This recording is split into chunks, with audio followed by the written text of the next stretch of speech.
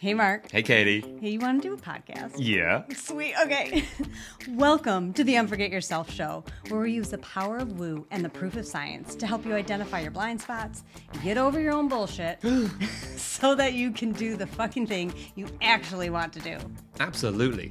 I'm Mark. And I'm Katie. And we're the founders of Unforget Yourself and the creators of the Unforget Yourself system. Look, being a business owner is tough. Yeah. With vulnerability and with humor, we'll be sharing with you the real stories behind the success of those brave and crazy enough to start their own business. And to show you that you're not alone. You're not. Well, from the accidental entrepreneur to the laser-focused CEO, we have honest conversations about how they got to where they are today. We talk about the challenges that they faced and what they're currently dealing with in real time on their roller coaster journey. Along the way, we want to show you that it's you. You are the most important asset in your business. Yeah, you are. So let's cut the bullshit and start the show. Enjoy. Okay, hello everyone and welcome to the show. So today we have with us Bryan Citrin, author of Wild Expectance and owner of leadflows.com. Bryan, welcome to the show. Hey, I'm excited to be here today. Well, can you just expand a bit more on that and tell the audience a bit more about, who you are, who you serve, and where your business is today? Sure. So my name is Bryan Citrin. I just moved to St. Louis, Missouri, because I recently got engaged. And the person who I got engaged to, we actually started talking because I wrote this book here. And in the process of her reading the book, she fell in love with me and I fell in love with her. So the first single woman to read my book, and we fell in love, and that's super exciting. And so just wrote. What a story. That's incredible. Yeah, it was actually on the news. Love that. On Thanksgiving Day. It was on the news for our proposal. It was really special. Mm. I had a plane fly by behind the arch that said, "I heart you, Chelsea, will you marry me?" And I popped out in the middle of a photo shoot, and then we bought every ticket up in the arch. So we went up there, and then we had a plane fly by again that said she said yes. And then all our friends and family came up to the top of the arch, and then we had an after party where our first date was at. It was really, really special. And so my book, it's a memoir, self-help actually. And it's about my journey when I graduated with my Bachelor of Science in Entrepreneurship. Mm. And then when I graduated, I really sensed that I was supposed to move out to Los Angeles from Missouri and actually work for free for a nonprofit doing campus ministry at UCLA and then USC. And in this process, I've been to Haiti 28 times. I've been to Vietnam 6 times. I used to travel rock festivals and a bunch of crazy, wild stories in between before eventually launching chiropracticadvertising.com and then eventually LeadFlows. And LeadFlows, what it does is it consolidates pretty much all the different tools a business needs to succeed, especially online, in terms of it can make online websites, it can make your sales funnel, it can create your online calendar, we can have automated text messages that are two-way and even address somebody by name. It has your email sequencing, you can create online courses, pretty much anything you need to succeed online, you can do with LeadFlows. And so with chiropractic advertising, what we would do is we would piecemeal all these different tools together and then give these to the chiropractors for this finished sales process to really help attract new patients out in the marketplace, to schedule onto their calendar and then show up. And then a lot of people would come to us and say, "Hey, that's really cool that you're doing that for chiropractors, but do you have anything that you can help non-doctors with?" Right? And we, for the longest time, we're like, "No, we don't." And now we do. And so this is a really great solution. We even have a really good system that can launch ads within the platform itself too. So literally you can come in there with basically no experience promoting your offer into the marketplace, create an offer, and then get it out there. And nice. It's really incredible. We have a trademark for LeadFlows as well, which is really cool because, LeadFlows is an awesome name of a brand. And so leadflows.com is what I'm really excited about with that. And my book, we won the Tucama Club, if you're familiar with that as well, in the process of me launching my business for doctors. And this book talks about the whole journey, the ups, downs, the difficulties, the fun times, the difficult times. And the theme throughout the entire book is really hearing the voice of God for your life, because I believe that God's very much real, number one. Number two, he really cares about us, has a plan for us. And if we listen to him, he wants to guide us into incredible, remarkable adventures and experiences. So let's talk about that, because on this podcast we talk about the challenges that business owners go through when they first start, and things that they never saw coming along the way, and also talk about listening to your intuition, whether it's God, source, the universe, whatever you want to call it. It's that higher power that is there. So what was it as you first started that you were able to listen to that, to be able to overcome the challenges that we all have as we start a business? I knew I had a really good why. I knew why I was doing it. And so I remember when I started my business, I was walking on the streets of Haiti, looking around, looking at the devastation, and just thinking to myself that I wish that I could make a bigger impact. Because at this point in place, I was raising money to help people here in Haiti. And I'd see like a mother of 7 or 8, and she's a single mother raising her kids. And her kids can't all go to school, or they don't eat every meal every day, or maybe some days they don't get to eat. And I knew I could help these people. And I was in the process of trying to raise money. And there's a lot of money that had been raised for Haiti in the past, like billions of dollars, I think, have been flowed into this country. And I think this number. And there was such corruption that it didn't really make it to the people. Oh, it didn't filter down to the people who need it the most, right? Exactly. And so I'm like, well, I'm legitimately standing here in front of these people, and I see the need, and I'm trying my best to share the vision, and I can raise a little bit of money, but I'm like, what if I start my own business that can be successful? Then I don't have to ask other people for help. I can just go make money and then be able to really help these people and help other people around the world. So my heart's not just in one spot, but it's helping people around the world, not just the practical needs like being able to eat, but even in investing in economic development, where if you're in a first world country, you really have a huge opportunity to be very, very successful. There's so much knowledge out there that there's a huge opportunity to be successful. It's just a matter of getting over any mental blocks and doing it. And I really had this really strong desire just to impact people, be able to give back. And that's what really helped push me to launch and start my business. Nice. So along the way, can you share a couple of stories of what have you done? Where has the money that you've raised gone to? What good has it done? It'd be great to hear some really cool stories about, what you've actually seen that you've achieved. Sure. So as I mentioned, I've been to Haiti 28 times. And so here's just a simple story of a man. I even share the story in my book.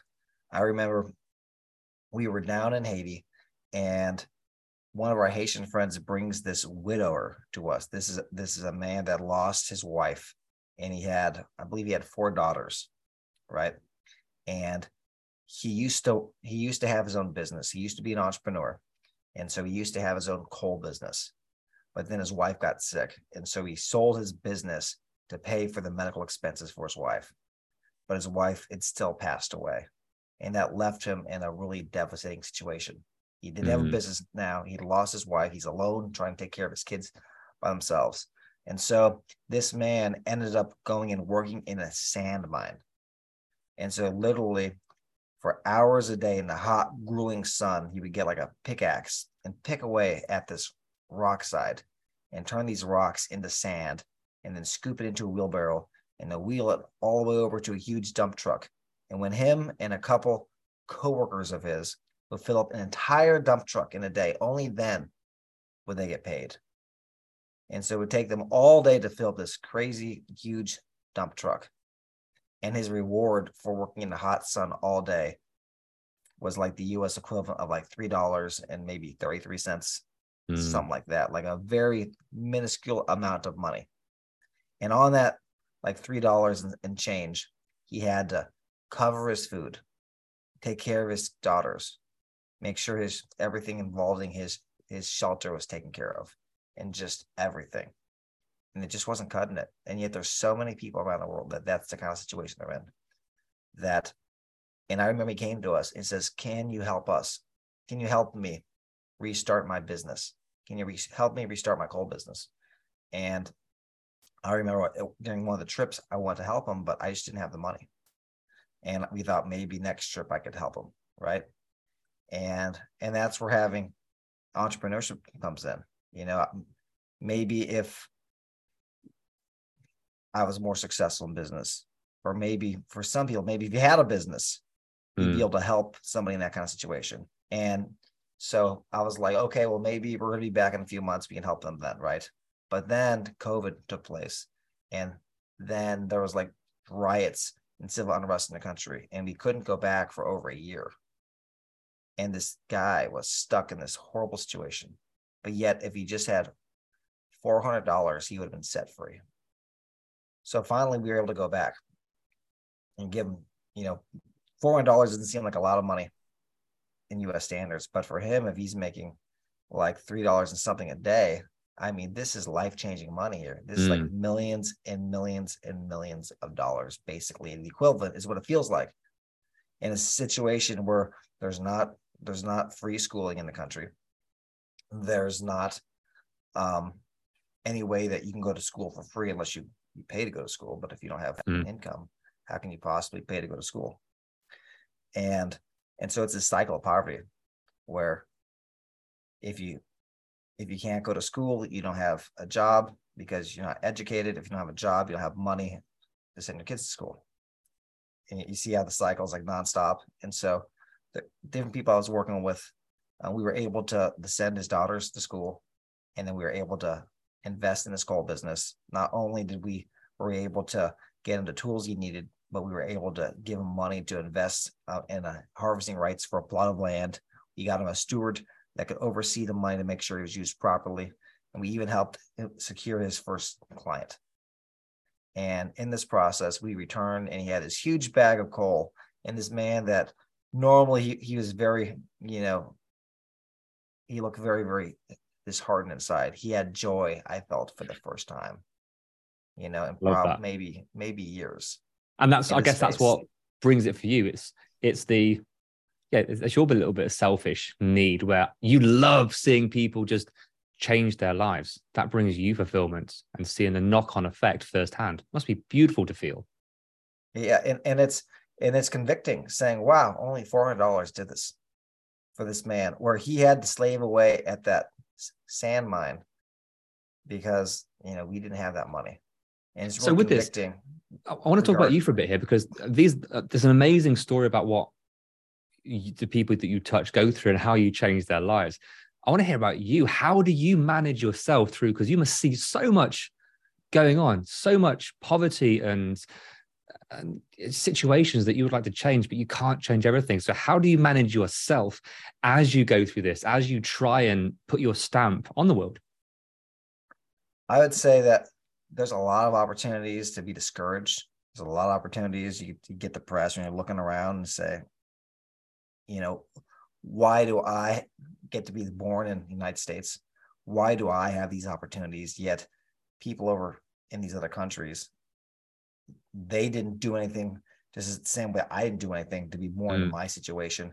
They didn't do anything to be born in their situation. And so I think that, really grounding myself in scriptures, I'm a Christian, read the Bible. I think in those moments, reading the Bible and knowing that God's going to take care of these people, knowing that it's not my responsibility. I'm not Superman. I only have to do what I'm called to do and help the people who are in front of me, and knowing that there's a big God that sees these people's needs and is helping them. And for anybody who cries out to God, anybody who cries out for help, God will move and intervene in their life. But it just takes, being rooted in scriptures is what really gives me the inner peace, inner joy. And the Bible calls it a peace that surpasses all understanding. Whenever you're seeing those kinds of situations, because it can be really hard. Yeah. And I was living in Los Angeles, 5 minutes from Beverly Hills. I lived in that area for over a decade. And so I go from these extreme opposite ends of the spectrum.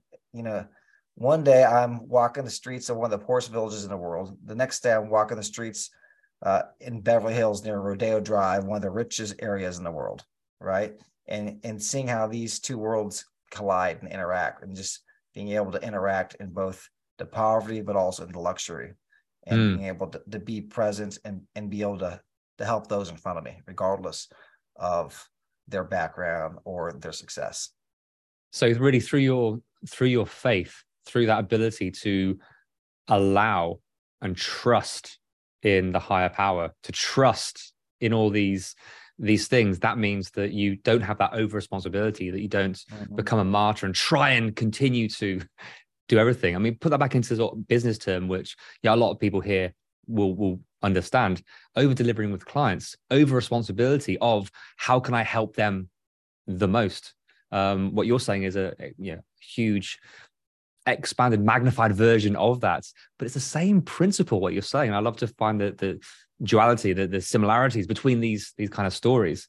So having your big experience and the business owner's mindset of this, it can be tough to not have that over responsibility. And it sounds like you found your way to be able to hold those boundaries, hold that space, and still get on and do what you need to do. Absolutely. Nice. And it's when you're faithful in little things, God can trust you with bigger things. And so you really have to be faithful with what's in front of you. So where's your focus going this year? So 2023, obviously your book is just about to launch. By the time this is out, maybe it's launched, who knows? But hey, where's your focus this year? What have you got lined up? What excites you? So I'm getting married, and that's really, really exciting. And so we're doing wedding planning. I'm launching my book. Super excited. I'm actually started writing my second book, and my second book is on the journey of me writing my first book, because it was such a wild journey. 3 weeks into writing Wild Expectance, my father had died, and and there's a series of other things that went on when that happened that made it very difficult. But yeah, I kept pressing through. A former employee of mine, he went rogue in literally within 12 hours of my father passing away, and he tried to sabotage the business in a very big way. Oh man! And so it was crazy. Most people would say, "Hey, stop writing the book." Most people would say, "Just focus on your family, focus on your business, stop writing the book." But I had a conviction: this book needs to be written. Sure, I knew a lot about marketing.